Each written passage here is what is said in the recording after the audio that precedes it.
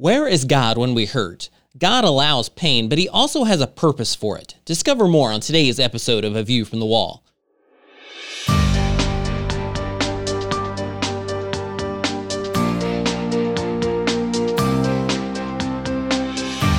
Join I Am a Watchman Ministries Managing Editor Joe Kerr with co-host Dylan Burrows, bringing you a fascinating discussion regarding the importance of Bible prophecy and Christian living today as it relates to our responsibility as believers to be watchmen. This is A View from the Wall.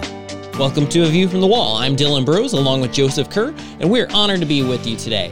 And our society is facing challenging times, and even our strongest leaders are struggling. When we face doubts and ongoing challenges, we often begin to question our faith and even question God. What is God up to when we face sickness or a hurricane or even a tornado or a wildfire? Why does He allow such tragedies when He could do something about it? Today, we're joined by an expert who has long addressed such questions. Our guest is Greg Koukl, founder and president of Stand to Reason.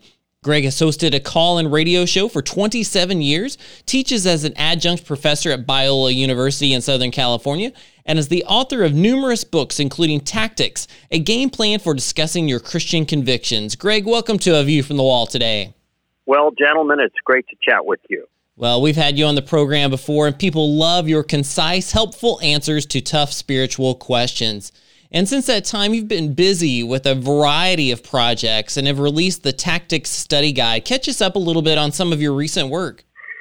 Well, I wrote a book called Tactics, a game plan for discussing your Christian convictions about 10 years ago because Christians just needed something like that to get the knowledge that they have gained regarding different issues into play in a productive way in a conversation that looked more like diplomacy than D-Day. Let's just put it that way.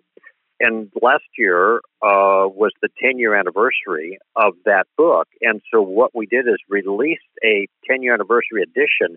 But in the process, after 10 years, I had a whole bunch more I wanted to say about the topic. So I added all of that to it. We got about 35 to 40% more material, almost twice as many tactics. I'm pretty thrilled to see that people have received it so well over the years. And they've received it well, they tell me, because and this is a comment I hear most frequently, it just simply changed their lives. It changed their ability to engage in a productive way with others. And it's flattering to hear that. It's humbling, but in a way it's not surprising because this material changed my life too and made my attempts at engaging people effectively for Christ much more productive than they ever have been. Greg, I'm a small group leader at our church. Along with my wife, we lead a group. Give some of our small group leaders an idea how they might incorporate this.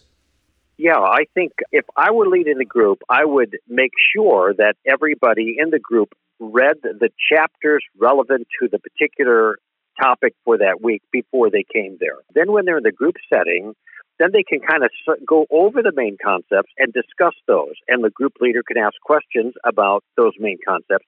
In fact, in the study guide, there's a little kind of a quiz or a test towards the end of each session, and actually at the beginning of each session to review the material the week before, which I think is always a good idea.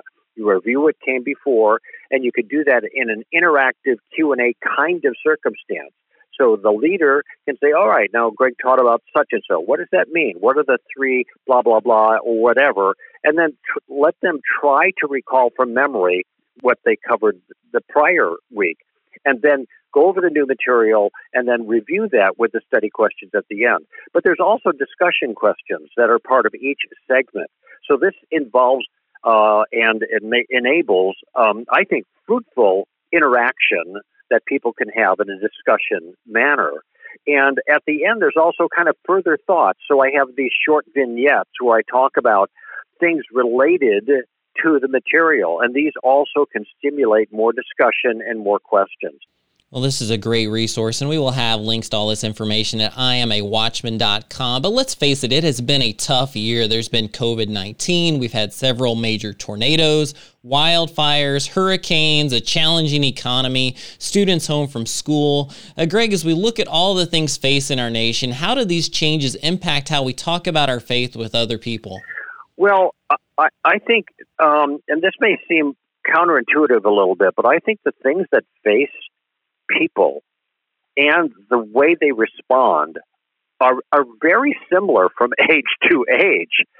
Fundamentally, people are concerned in various ways that they express it about the problem of evil. Everybody knows something, no matter where they live or when they live, they all know that there's something wrong with the world. And so I actually think the problem of evil is one of the greatest assets that Christians have to promote the Christian worldview. Because all of the problems that people identify, whether they are problems in nature or problems with the inhumanity of man to man, these are all things that are predicted by the Christian worldview. It is perfectly consistent with the Christian worldview. In fact, I'll even take it further. I think that the problem of evil is one of the best arguments for the existence of God, not against the existence of God. There can't be a way the world is not supposed to be. That would be the problem of evil. Hey, things aren't supposed to be this way. Unless there is a way that the world is supposed to be. And there can't be a way the world is supposed to be unless you got a sposer, so to speak. That's God, okay? Now, with that knowledge in my mind, I will use my tactical game plan to maneuver with questions to try to help make that point. And I do that in the tactics book. I give illustrations of that very problem and how to use the tactical game plan to exploit even the problem of evil for our benefit. Well, that's a great perspective. And we've been talking with Greg Koukl, founder and president of Stand to Reason. We'll be back with more right here on A View from the Wall. Stick with us.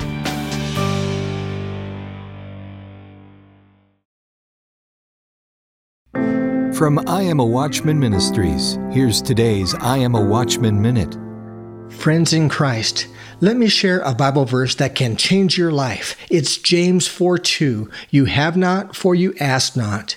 Many tend to think that because God knows all things, there's not a need to voice our prayers.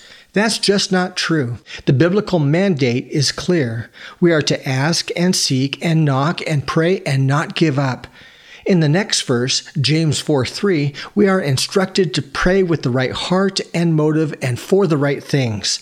So verses 2 and 3 present the key to a powerful prayer life. We are to ask and pray with precision and passion and with the right heart and motive. Yes, there is power in prayer. Be quick to voice your praises and prayers to the Lord. Be bold, be faithful, be a watchman. IamAWatchman.com.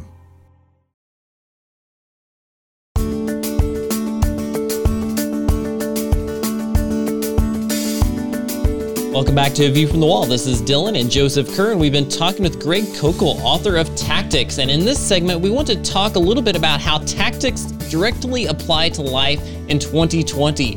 So using the tools that you teach in Tactics, Greg, let's go through some of the topics everyone is talking about. And we'll start with the one that's obvious in our culture right now, which is the issue of racism. We see racial injustice still today, but then we see riots and violence as well. And we want to do something to help, but we don't even know where to begin. What does the Bible say about addressing this issue of racism? Well, actually, it's interesting as I've thought about that particular question. The Bible says virtually nothing about racism per se, all right? It doesn't address racism in the way we talk about it today. But it has a lot to say about the nature of all human beings and our moral obligations towards each other as a result of what we're actually like. And what the Bible says about all human beings is two things. We are made in the image of God. Every human being, in one sense, because of that, is beautiful and valuable, and all of our human rights are grounded in this notion that we're different from everything else because and every other creature because of the way God has made us. And this is captured, of course, in our own founding documents. We hold these truths to be self-evident that all men, meaning human beings here, are created equal, that each is endowed by his Creator with certain inalienable rights, life, liberty, and the pursuit of happiness. So this part of the Christian worldview becomes the moral groundwork by which we can oppose all kinds of vice towards other human beings, including the vice of racism. So the first thing I want to say is that the Christian worldview is very well situated to be able to address the problem in a meaningful way. It is an atheistic worldview, is a secularist worldview, is not. If they say racism is wrong, I'm going to say, says who? You know, your grandma? Right. Really? Where are you getting these rules from? Are you making them up yourself? Well, a different generation makes up a different set of rules for themselves. You know, there were Jim Crow laws 50, 100 years ago. Well, what was wrong with that for them at that time if we're just all making up our own rules? And by the way, evolution is not going to help you here. It's going to hurt. Because when you read Darwin, actually Darwin's Origin of Species has a longer title, and the title, I can't remember the exact title, but it's something about the superiority of some races over other races in virtue of the evolutionary process. So Charles Darwin, based on his Darwinism, was radically racist by today's standards. No, the only worldview that's going to help you out here is some kind of robust theistic worldview that dictates how we are to deal with other people. And by the way, that's the worldview that Martin Luther King embraced. That's what informed his own convictions 50 years ago, and that led to the civil rights movement. Now this has taken quite a turn. And this is where I think another question, which is central to the game plan, is really helpful. The first step of the game plan is to get clear on what other people are claiming. And the question that I encourage them to use is, what do you mean by that? All right. So when somebody says racism is a problem in this country, here's the first thing that you ought to do. Get a definition of racism.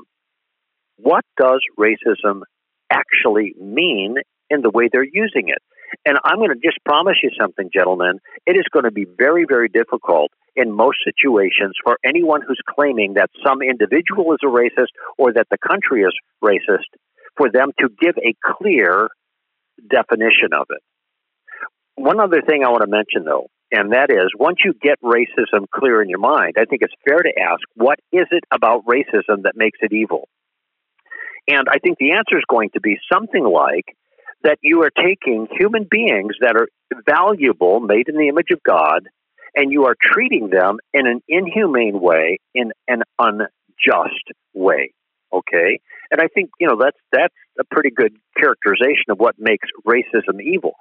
But if we are going to deal with racism as individuals, as groups, and as a culture, then we cannot deal with racism in a way that compounds the error that racism entails. That is, we can't deal with racism by treating other human beings in an inhumane way and in an unjust way because we think they're racist.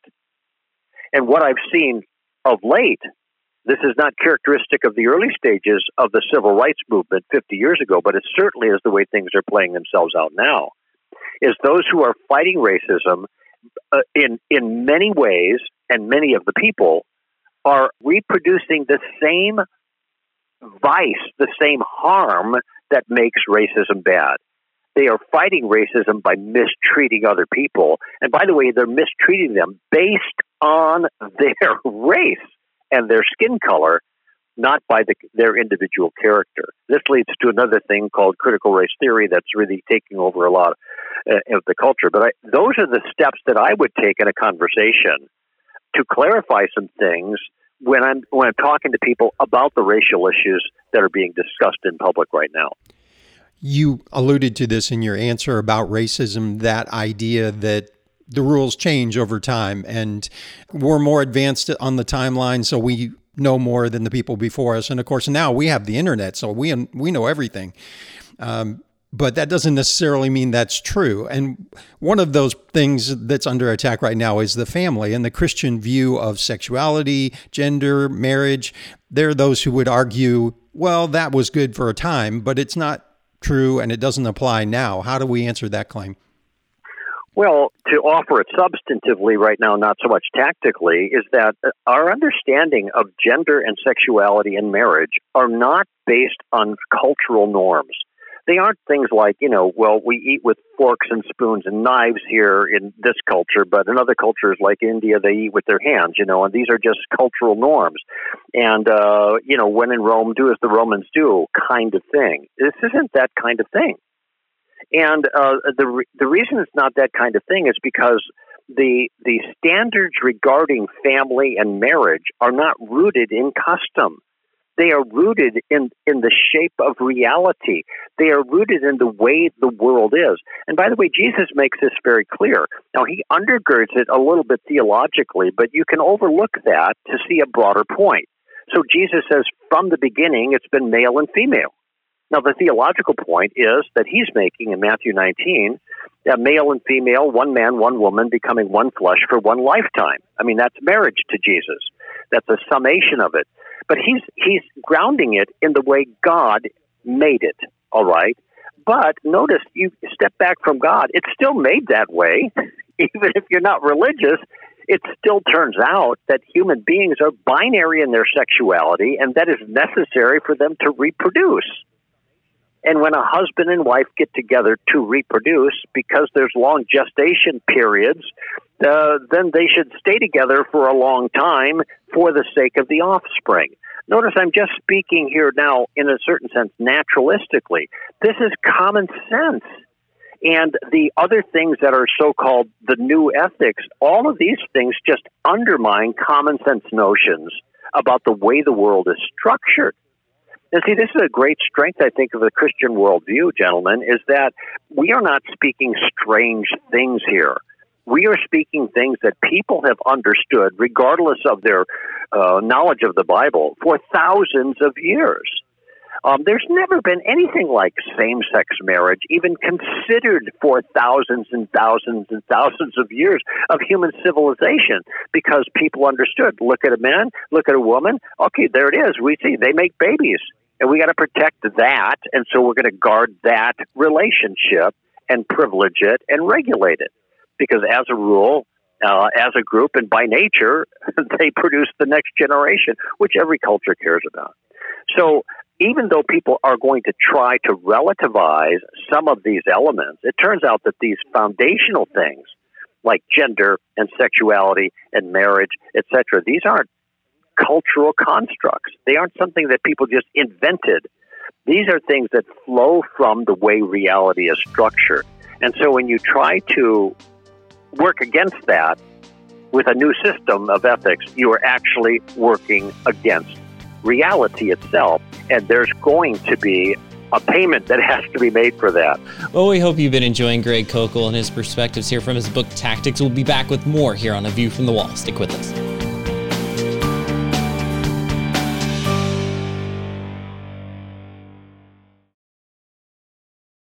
The Bible predicts the rapture of the church is coming.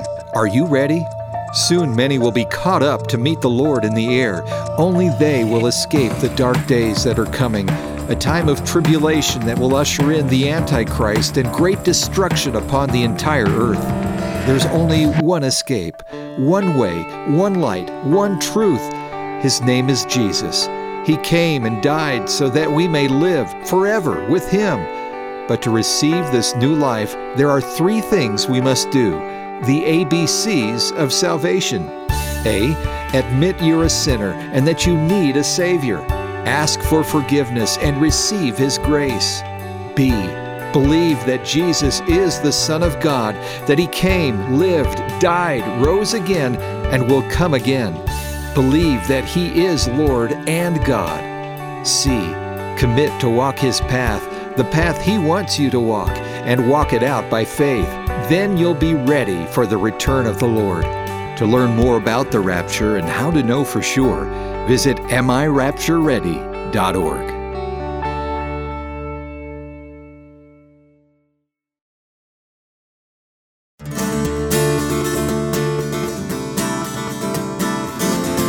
Welcome back to A View from the Wall. This is Dylan and Joe, and we've been talking with Greg Koukl, the author of Tactics and the founder of Stand to Reason.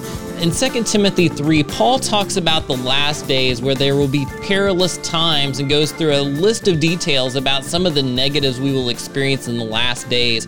Many people see what's happening in our society now, and they say, I think we are there. But now, as Christians, we look to God's Word and we say, is it really still as convicting and challenging and helpful today when it comes to worldview as it was in the time when Paul wrote the words in 2 Timothy about the Word of God being God-breathed? Can Christians confidently say all the answers are found in the Bible for our biblical worldview? Greg, how would you respond to that? Well, it's interesting. I'm very familiar with that passage in 2 Timothy, which, by the way, is the last book that Paul wrote. He's on his way out. He knows he's about to be executed. He finished the course. He is passing the baton now to his disciple, Timothy, okay? And what he's identifying is the state of the world in the last days, which, by the way, the Scripture identifies everything after the ascension of Christ as the last days. And so we can identify with those behaviors, this rogues list of vice that we see in 2 Timothy chapter 3, just as much as Timothy could understand it. And subsequent statements in chapter 4 when even the church will not endure sound doctrine but will want to have their ears tickled. I think it's interesting, between those two passages, we have the statement that all Scripture is inspired by God and profitable for teaching, reproof, for correction, training in righteousness, etc.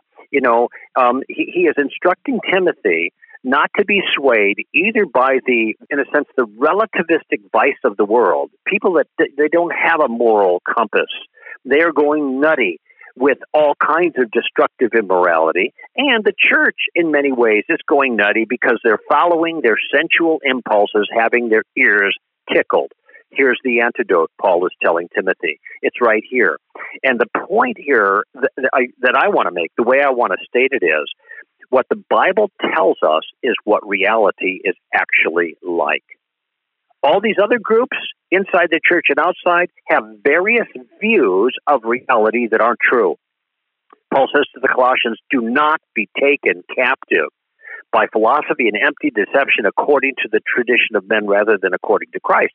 And so how do we keep from being taken captive? We do what Paul tells Timothy to do right in that passage. He says, you, Timothy, however, continue in the things that you have learned.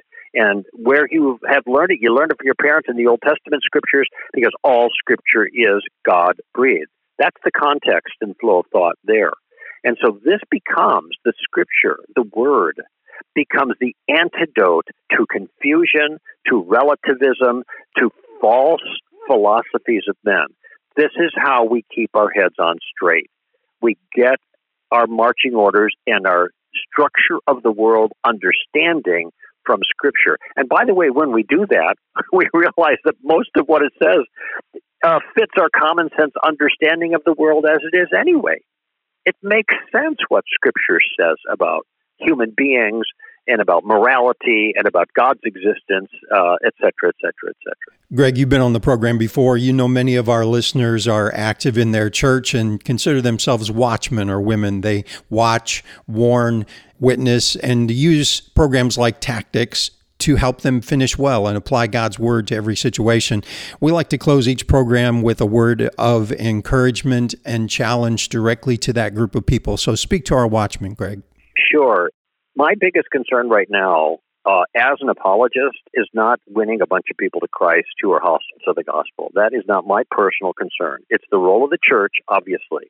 But my concern is with discipleship principally, which is the Great Commission. That's what we're told to do, make disciples. Now, we got to make converts before we make disciples. My concern, though, in the church is that the church is being dragged down with a bunch of foolishness. And they are, little by little, being won over by the false philosophies of the world. So as a Christian, a thoughtful Christian person, and an apologist, a defender of the faith, I want to persuade Christians that they should stay faithful to Christ, because there's no other alternative. There's no other answer. Every other alternative leads to despair, to be honest. Only Christ offers an answer that satisfies the deep intuitions of the human heart. And my challenge to them would be to be faithful. Keep your hand to the plow. Read 2 Timothy. Read what Paul tells Timothy as he's on his way out and he's passing the baton to Timothy. Chapter 1, guard what has been entrusted to you, Timothy. Guard it. Pass it on to other people, 2 Timothy 2:2. Be a good worker, a workman who does not need to be ashamed, handling accurately the words of truth. This is in chapter 2 also. And then towards the end, he says, I've been faithful. I've finished the course. I've kept the faith. And that's what I would like every one of the people who are listening to me to be able to say, including me, at the end of our course, I have finished the course, I have kept the faith. Well, that is so well said, and there's no better way to wrap up our program today than to challenge our listeners to do that very thing, to finish the course, to keep the faith. We hope you've enjoyed our time with Greg Koukl today, and if people want more about your ministry, Greg, where can they go to get more? Well, the simplest thing to do is go to str.org. Stand to reason, str.org is the best place for them to go.